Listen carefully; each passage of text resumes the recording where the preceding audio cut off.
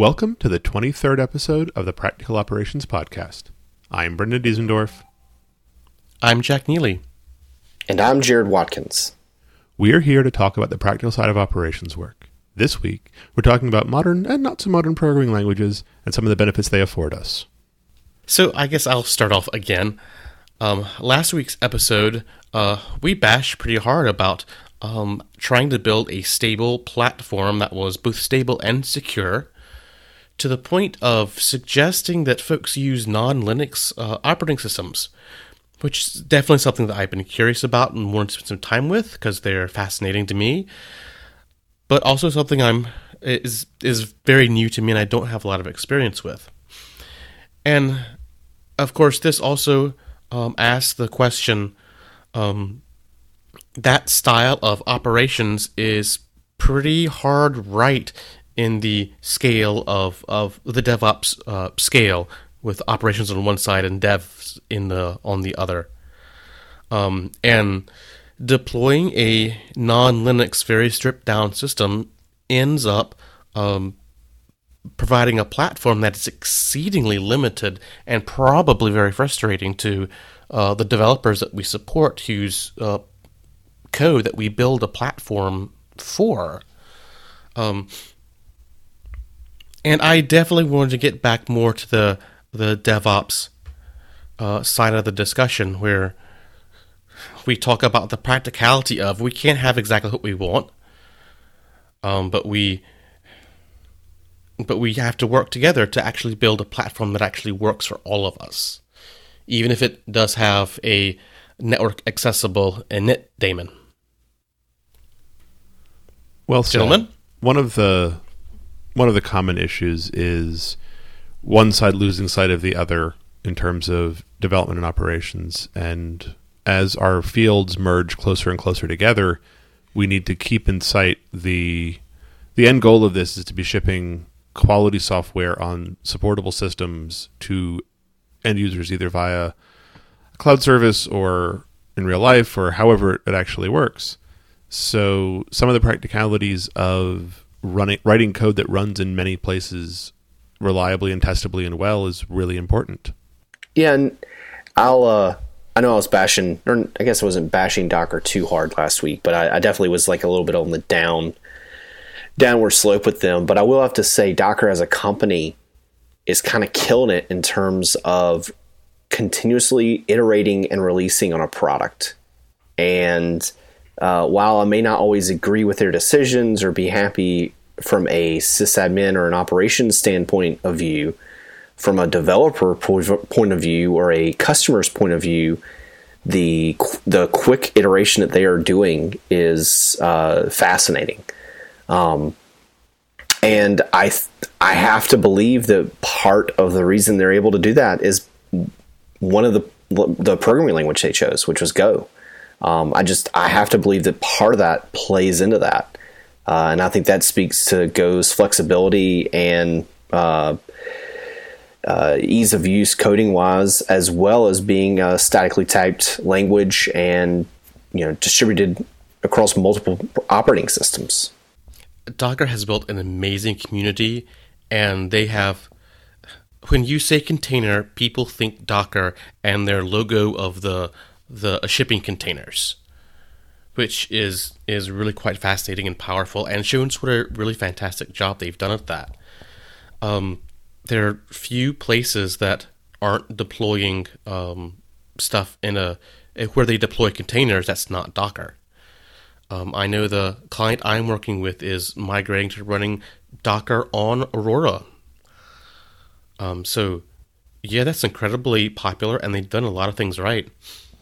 And I started so much with bashing Systemd, which just has such an awesome reputation. But the other side of that reputation is Systemd and the folks supporting that process and project have done an incredible amount of work in no small terms whatsoever to unify many of the Linux distributions. Things like configuring your network device. It's different on every single Linux distribution. It's one of the things I like about how Ubuntu works. I like how they manage their interfaces. Even though I've grown up on Red Hat.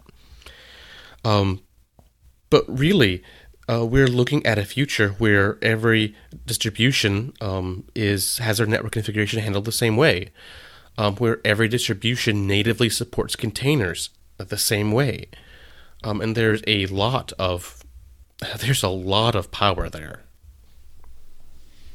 Systemd also brings a lot of the powerful ordering semantics that came out of launch control on OS X and the SMF stuff on SVC-ADM on Solaris, and lets developers in Linux actually use it in a real and supportable way and have complex dependency chains that come up quickly and restart services when things change and do other things that used to take a lot of mucking.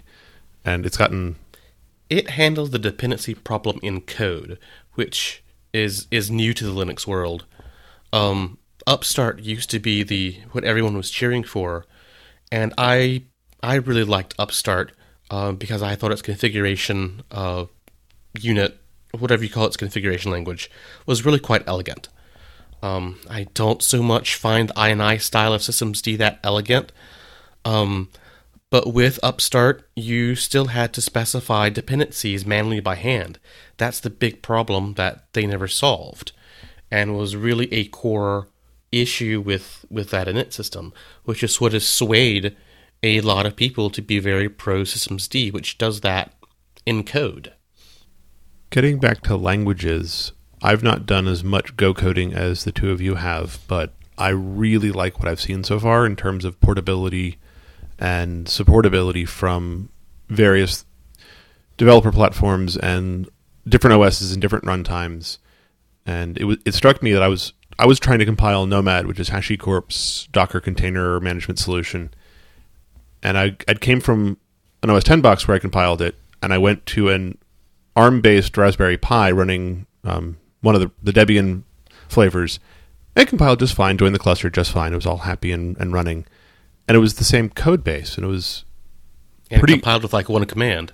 Yeah, and it was repeatable, it was simple, it was obvious to anybody who's trying to test this and set this up that this is how you do it, this is the right way to do it. You know that the tests are going to run and they're going to pass, and you're going to have, at the other end of the pipeline, you're going to have a workable system.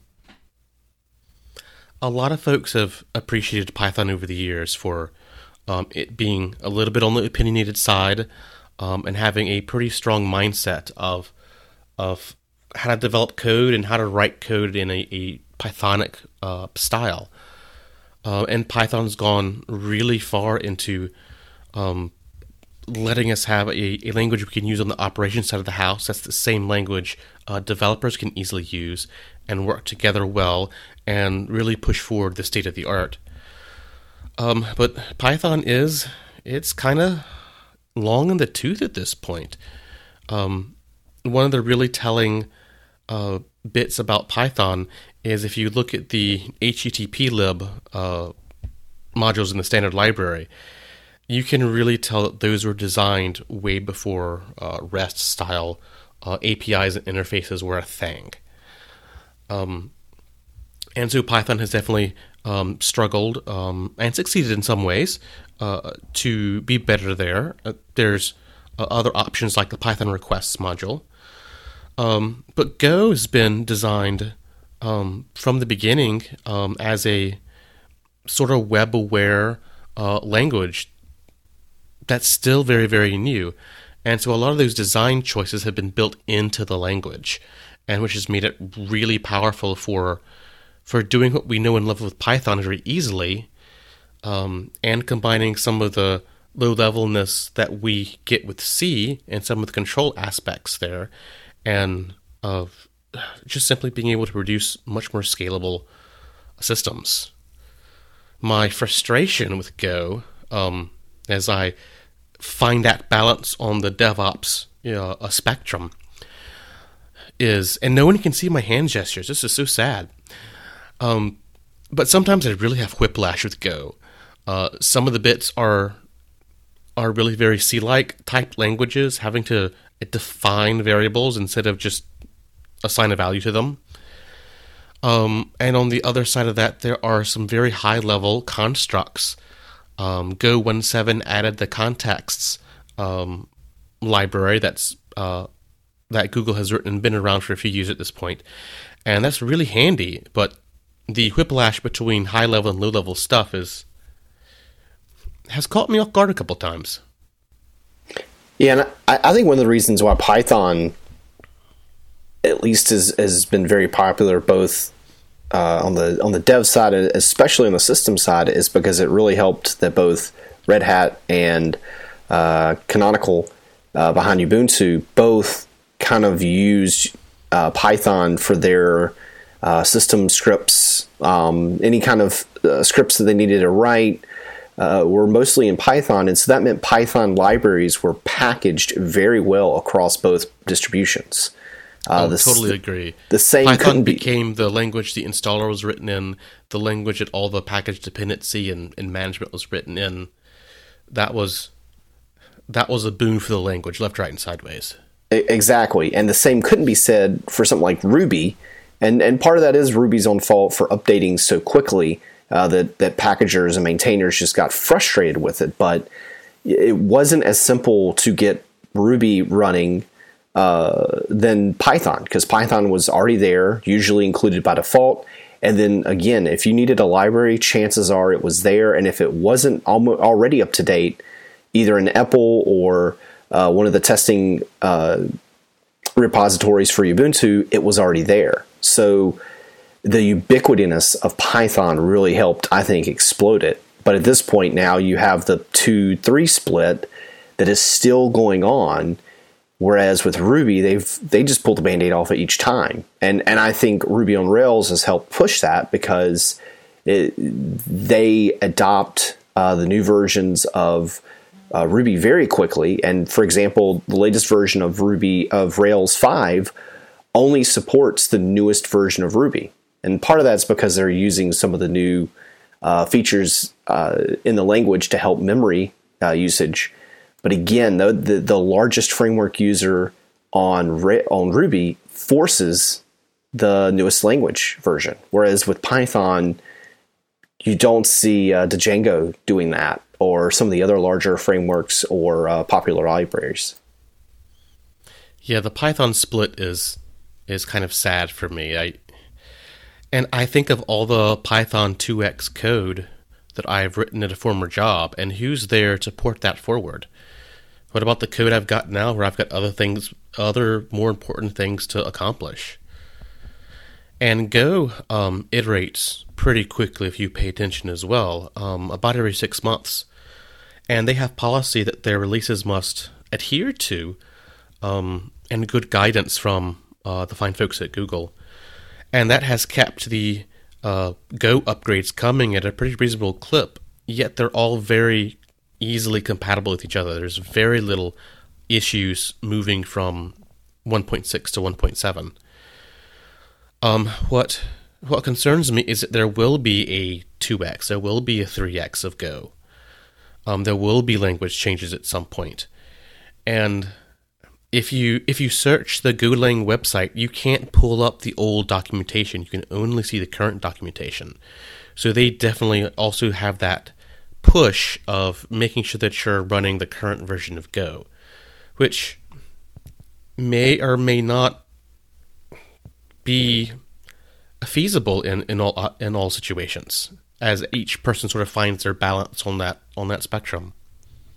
Well, the difference there, though, the only big difference is that you only have to maintain the developer's environment. Once you compile it, it's distributable. You aren't having to keep up the same libraries, the same versions distributed on your server side. So while the documentation part really does annoy me, because if you're using some old documentation today, and that's ridiculous. But it's not as painful in Go as it is like with Ruby or Python, just because you don't have to match the same environment that you have on your dev box that you do in production. And Go sort of follows the same methodology as using a container. They're static binaries, So as long as you're running a x86 Linux system, you just pick up the binary and ship it. But all of the libraries and dependencies that it needs are, of course, linked in. So if there's a security issue, you have to somehow magically know what to go and rebuild. Same thing with containers. If there's a security issue somewhere in that container, you've got to somehow figure out what needs rebuilding and redeploying, which is not always an easy task. Well, this is where you rely on your build system itself, your build pipeline to flag and identify that, OpenSSL has been patched yet again. It's time to whatever the library is, and then to trigger another build of the top level package because of that. And I grew up in such a culture of there's a new RPM update. We've got to make sure this RPM update is pushed everywhere, and the dependency mechanisms around that. Don't get me started. And yeah, now really that entire environment has changed, and the problem is tracking those dependencies in containers. And once again, we don't have that solved well. Can we solve it better than RPM and Debian's? Yes. I think so. And I'm glad you brought up the build aspect of it, Brendan, because I think that's, in my opinion, one, better, but two, it makes it a little more visible and also easier to manage. Because then, like, for example, Ruby on Rails has a gem. Well, I guess it's not Ruby on Rails. I guess it's targeted at Ruby on Rails, but it's a Ruby gem that takes a look at all the gems that are in your gem file and then lets you know if there's a new version for something or something's out of date. And you could do the same thing theoretically. I don't know if something exists right now for Docker or not, but you could easily build something like that and bake it into your build system so that when you're building your version, you can be like, hey, there's this or this, there's that's out of date. And the reason I like that too is because it forces you to start iterating and building more often. It's just like, it used to server uptime in the hundreds or thousands of days was looked as a badge of honor. And now all I can think of is like, my goodness, how many patches have you not applied? How many kernel updates have you not applied now just because you haven't rebooted in so many days? Whereas if you have to build your app or deploy your app each time to pick those up, that's just another encouragement to force you to be nimble in that. And I think that's only a good thing. Another good thing that came out of the history of Ruby, from what I understand, is Ruby was one of the early languages to really embrace the test-driven development framework or methodology. So they have a very rich framework and language for expressing tests and mocking out tests. So you can write your tests before you develop and then develop into the tests. And then when your code is passing that you're ready to ship. And this helps you with upgraded modules saying, oh, well, now my tests are failing. The output or the behavior that I'm expecting is no longer working. So something must be wrong. Something is broken here. A lot of other languages, Python and others, don't have the same culture and the same history of testing. So it's harder to get those bootstrapped. It's very, very easy with Ruby to start with a testing environment and testing framework and come up to speed very quickly on it. And Go has a pretty good built-in culture of testing. One of the things that annoys me about folks that do Go applications is when they have to come up with some new testing unit testing framework because they don't like the built-in one. I find the built-in one simple and really powerful, and you know it's there and you know it works. Another thing I wanted to mention while we're kind of on this topic is Chef's new Habitat project, which we should include in the show notes, which is a container building Nix-alike sort of solution.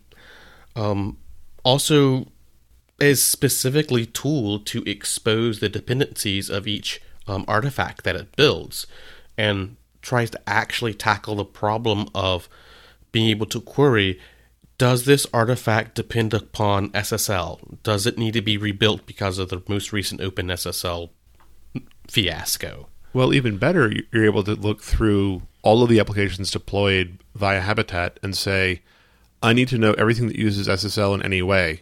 and make sure that it passes a certain suite of tests. And it can say, oh, all the things that link off of SSL, be it OpenSSL or LibreSSL or whatever, the boring SSL, you now have a list of all of them very easily. You know what versions they are. You know where they're deployed. It gives you visibility in a cross-section that you used to have to run really crazy database systems like Red Hat had a add-on to Satellite, I think, that did that for a while, where you could harvest the installed libraries on all the machines, and you could get a live lookup, or relatively live, of all the things installed. And this does the same, but in a live and dynamic way for your applications themselves. For the actual containers. So that's definitely an interesting feature I found about Habitat. I don't know what to think that all of its package building and hooks of that nature are Bash. I'm not sure how I feel about that. But that's a different episode. All right, where do we go from here? More languages? I'm trying to avoid just the language bashing, which is what we'll get to if we get into Perl or JavaScript, because I don't have a lot of nice things to say about those languages. I know that some of my frustrations with Go and Python and just me being an operations person has encouraged me to look at C again, since it's the language I used to program in a viewer. And it's not a language that changes much. It's a language that's known for its stability and for performance. Because I'm definitely in a situation with my current client where scalability and performance are very large concerns. But even though there's some really interesting projects that are in C that I've been following of late, Sarconis has released a couple interesting projects, FQ and JLog, as far as doing brokered meshes queuing that look really powerful. But yeah, they're in C. So that comes with... C is not a hipster language. There's not a lot of fancy REST frameworks to build REST API applications in C. And yeah, that probably takes me way back to the operations side of our spectrum. And there's also very few safety guidelines in C. C basically hands you a double-barreled shotgun for memory management and points it at your face and says, good luck. C hands you the gift of never having to deal with garbage collection. That's a much nicer way of saying it. You either can garbage collect poorly, or you can do it right. And if you do it poorly, everyone will know. C has a bad rap for security stuff, and the most recent C11 changes to the C standard actually address and finally deprecate some of the most egregious sins.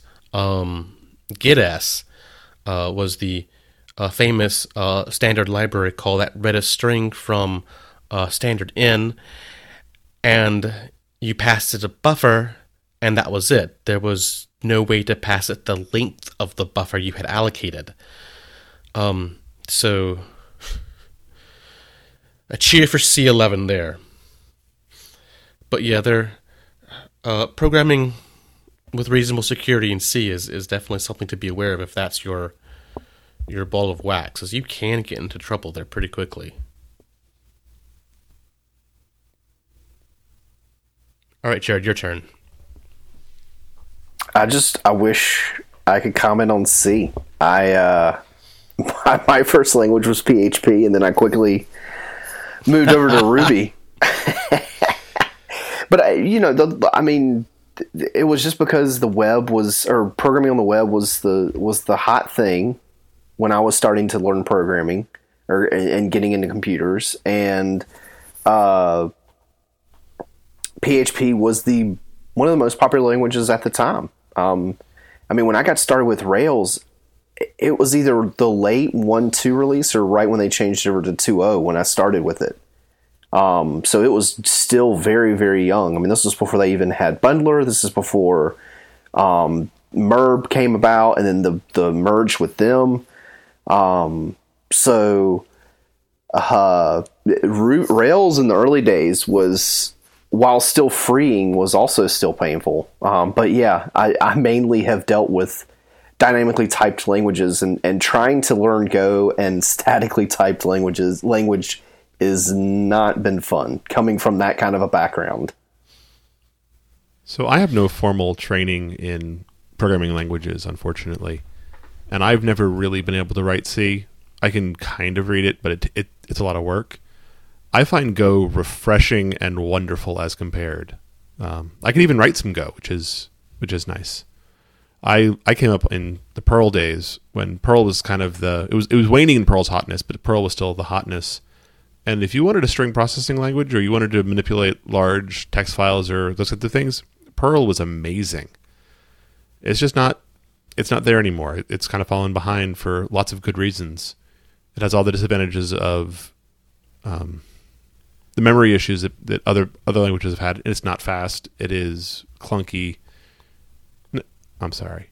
I wasn't going to talk about that. Pushing Brendan's buttons. Yeah. One of the frustrations I've been sort of working through is I love Python, and I had a lot of experience with dynamically typed and interpreted languages. And there comes a point, scalability performance-wise, where an interpreted language just doesn't cut it anymore. Which is why I started looking at Go a couple years ago at this point, which is kind of scary.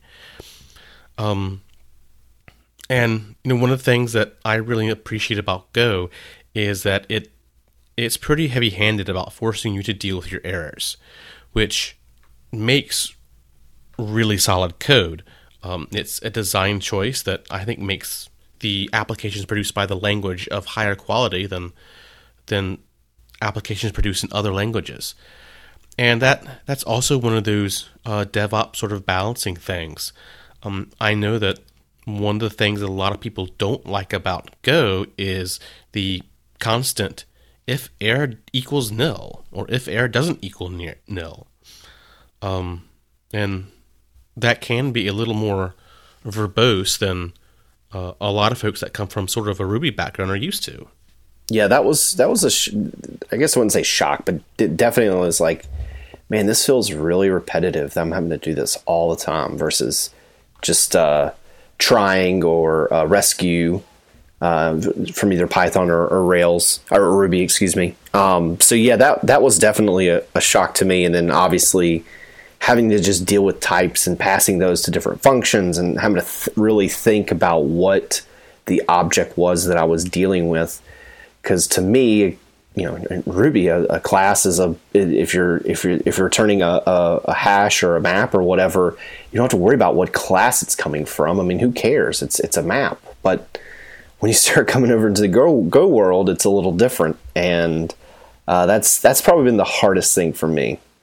Yeah, you can tell I don't know. There's got to be some derogatory term for what I'm about to say, but one of the things that always annoys me with programming and finding that balance is dealing with exceptions. I've always written code that dealt well with errors and returned error condition and tried to recover from error conditions.